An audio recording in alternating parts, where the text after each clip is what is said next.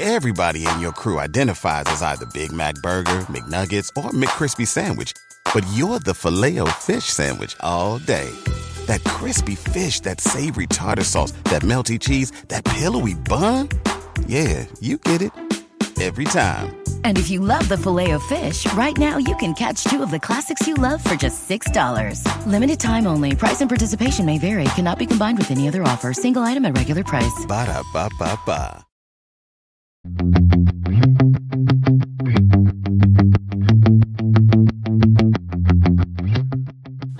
Welcome to the Total Car Score podcast, bringing you the world of cars from inside the car. And now your hosts, Carl Brower, Lauren Fix, and Javier Mota. Well, Carl, nice to see you on the road again, finally, instead of computers and phones and that kind of thing. Exactly. Let's record a podcast without using Zoom technology. How about that? Yeah. So I'm here with in the Biltmore Hotel in Arizona, beautiful place for a beautiful car. So and we have the pleasure to be with Joy Falatic, president of Lincoln, for a while now, 3 years now? Yes, it's 2018.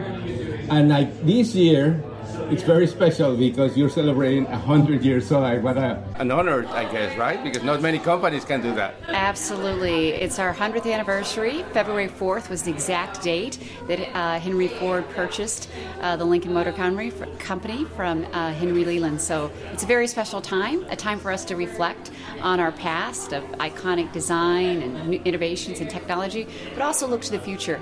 And we're really excited about our year-long celebration that we've got going on.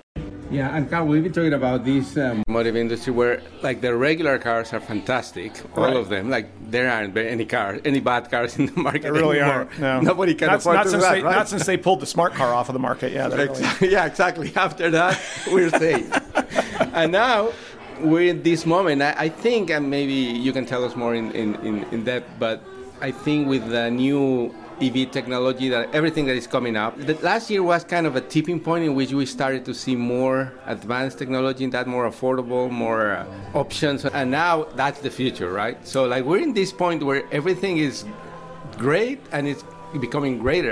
Absolutely. I think what we're seeing is we're seeing EV adoption increase, right? And so we're seeing more and more brands starting to electrify their lineup, recognizing that that's what the future holds is electrification. At Lincoln, we decided and communicated last year to our brand that we would be electrifying our lineup now in 2030. So we see it as, a staged process. It's going to happen over time. In the interim, we're going to keep our ICE products fresh as well, and obviously that's why we're here talking about our new Navigator, a very important vehicle in our lineup. But we also have two PHEVs already in our lineup with the Aviator plug-in hybrid and the Corsair plug-in hybrid that we just launched last year. Of those cars are fantastic because they give you, again, everything good, like the combination of the internal combustion engine and then the technology of the electrification. And those are great. So, I mean, I know you're a big fan of Ford products, right? I think plug-in hybrids really are like the perfect solution at today's technology.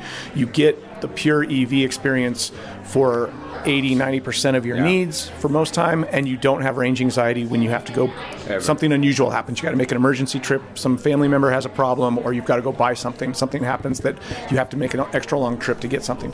So, but I also feel like Ford, the parent company, and Lincoln as the luxury brand made a lot of advanced moves on like small displacement engines with turbocharging to save gas even without using electrification, right? I mean, it's a 3.5 liter V6 in a relatively large vehicle, which sounds like a potential mismatch, but I'm probably biased because I have one of those same engines in a car that goes over 200 miles an hour. With that EcoBoost in there, right? Exactly, yeah. Well, I've got a 647 horsepower version of that engine in one of my cars, and it doesn't have any problems. So I don't have any qualms or hesitation at all about the fact that it's got a 3.5 liter V6 in a car that large, and of course driving it today just reaffirms what I knew because it's fast. So we cannot talk much about it. It's a given. That's right? the same from the previous one. It's always had that. So it's got the same basic acceleration as it's had because it's the same engine from the last redesign. But so there's continue to refine it, right? Right. You continue to refine it. You continue to refine it. But I think the electrification thing's interesting, and I think we're going there, and it's going to be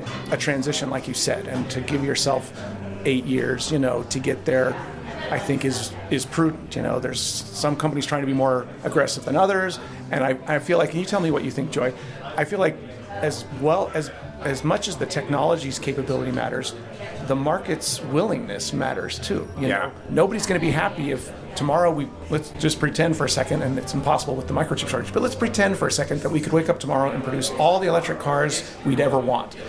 That doesn't mean the market's ready to buy. Everybody wants your cars. Yeah, so here's what I think about it. First of all, I agree with you, the PHEV is what a great transition vehicle, right? It allows you to get used to plugging into a vehicle, see what it feels like, especially with like the Aviator PHEV that has that power in it, and that, you know, sudden acceleration, which is amazing that you feel in a full battery electric vehicle. And it lets you ease into the transition. So that's why we thought those were important in our lineup. But we have, made the call to transition to fully electric over a period of time. You're seeing that a lot with premium products because people in the premium segments want the latest technology. In the United States here, the BEV actually penetration is already up at 28%, but a huge piece of that is Tesla.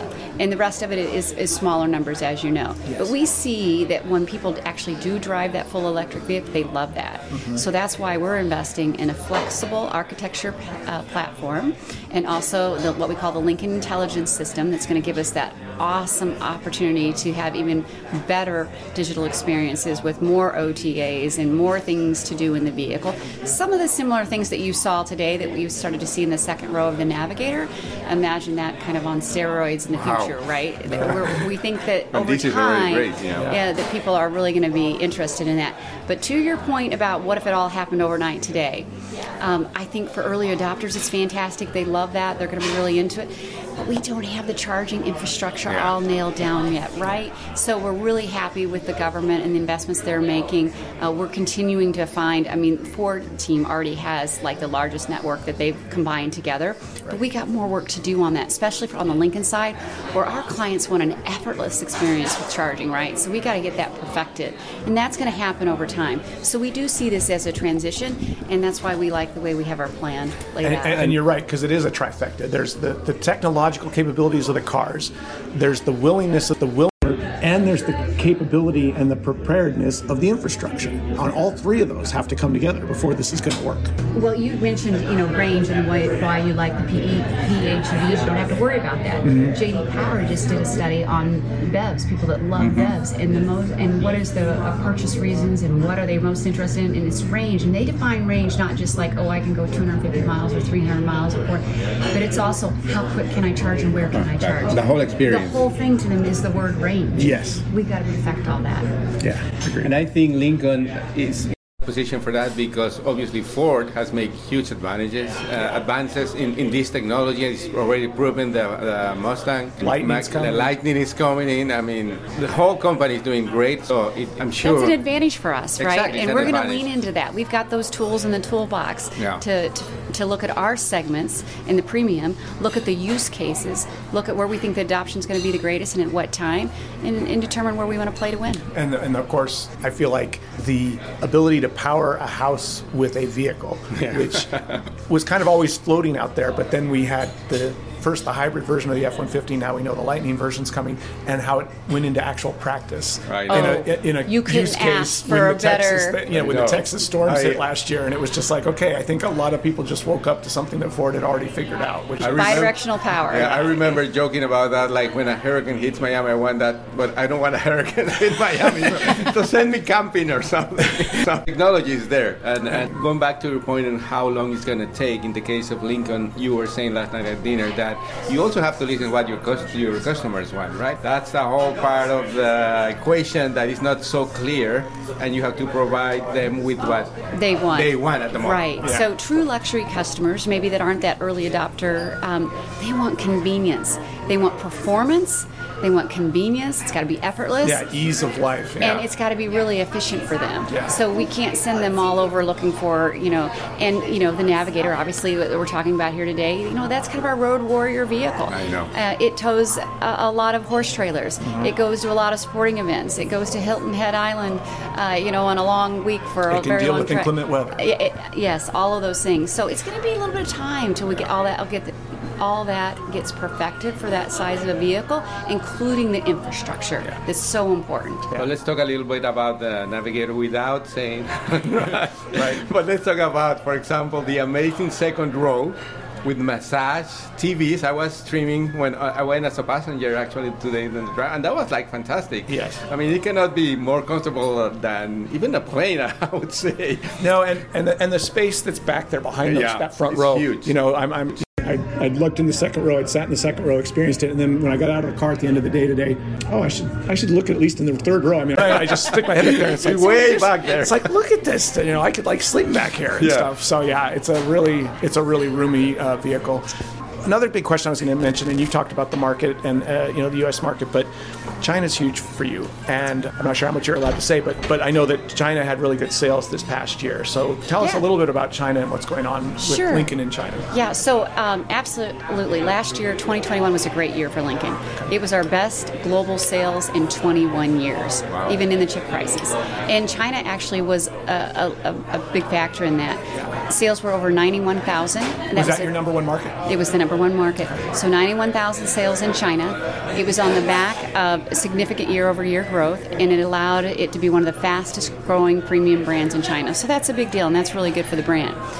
The U.S. market was about just under 87,000, significantly impacted. Yes, and significantly impacted by the chip situation. Right. Oh, it should have been bigger. We could have definitely sold more. I mean, talk to our dealer retailer partners. We could have sold more if we had them. We just didn't have them, and we had better luck with the chip situation in China. The China market is doing really great. A lot of momentum. We got the new Lincoln Zephyr launching in spring.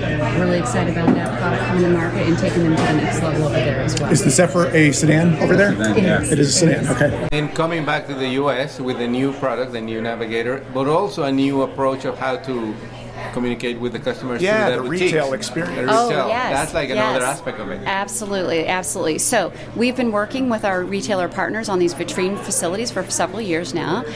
We looked at as the business continues to evolve, and we saw the opportunity to make sure that we have our retailers in the retail space, if you will.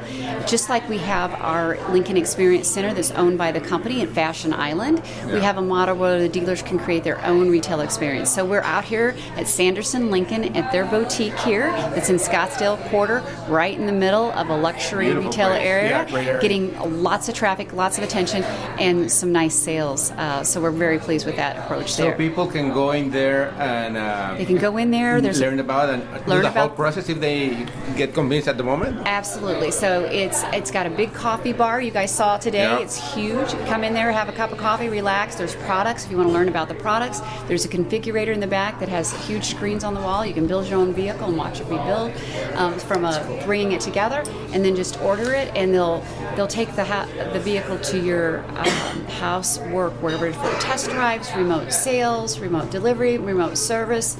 It's all on your terms. And you told us that none of the people there are employed by any official other dealers, right? Well, the people that work there did not come from the existing dealership. They hired retail and hospitality experts. Okay, touch on that, because still, I mean, I think we all agree, and if we ask everybody who is here, still the traditional dealership experience is not a favorite thing for consumers. So that's one thing that Lincoln has worked on for a long time with our dealer retailers, to have a great customer experience, and we've seen really good results. Yeah. But to your point, we want to continue to evolve that and make it more of a luxury experience, just like you would have in a luxury store, whether it's a fashion, luxury goods, whatever it might be.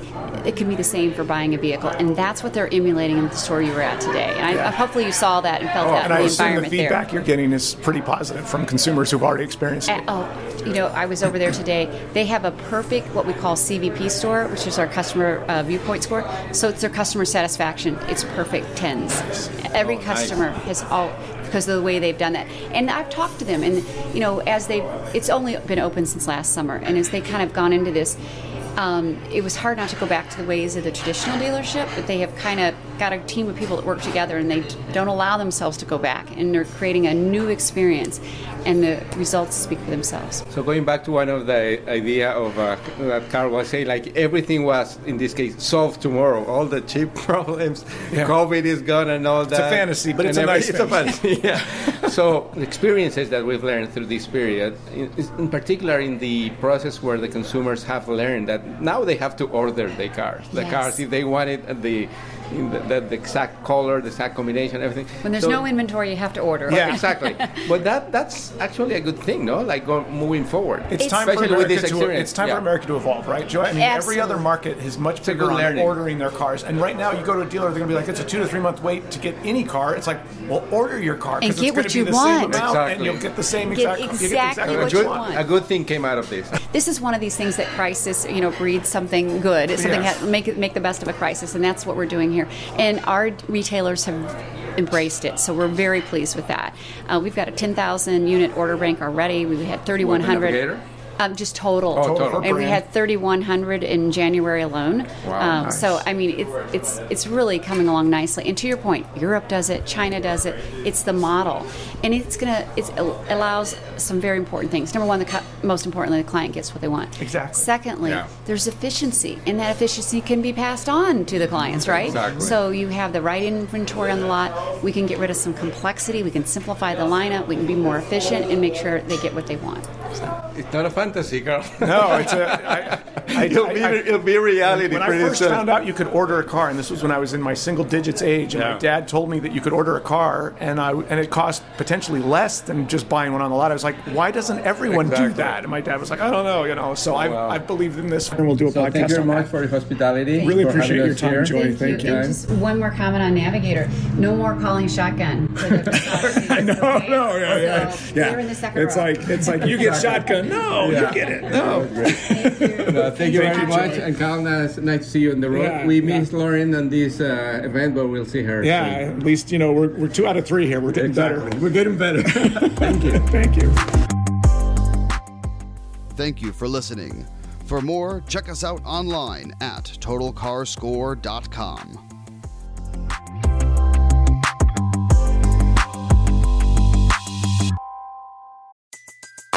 Everybody in your crew identifies as either Big Mac Burger, McNuggets, or McCrispy Sandwich. But you're the Filet-O-Fish Sandwich all day. That crispy fish, that savory tartar sauce, that melty cheese, that pillowy bun. Yeah, you get it. Every time. And if you love the Filet-O-Fish, right now you can catch 2 of the classics you love for just $6. Limited time only. Price and participation may vary. Cannot be combined with any other offer. Single item at regular price. Ba-da-ba-ba-ba.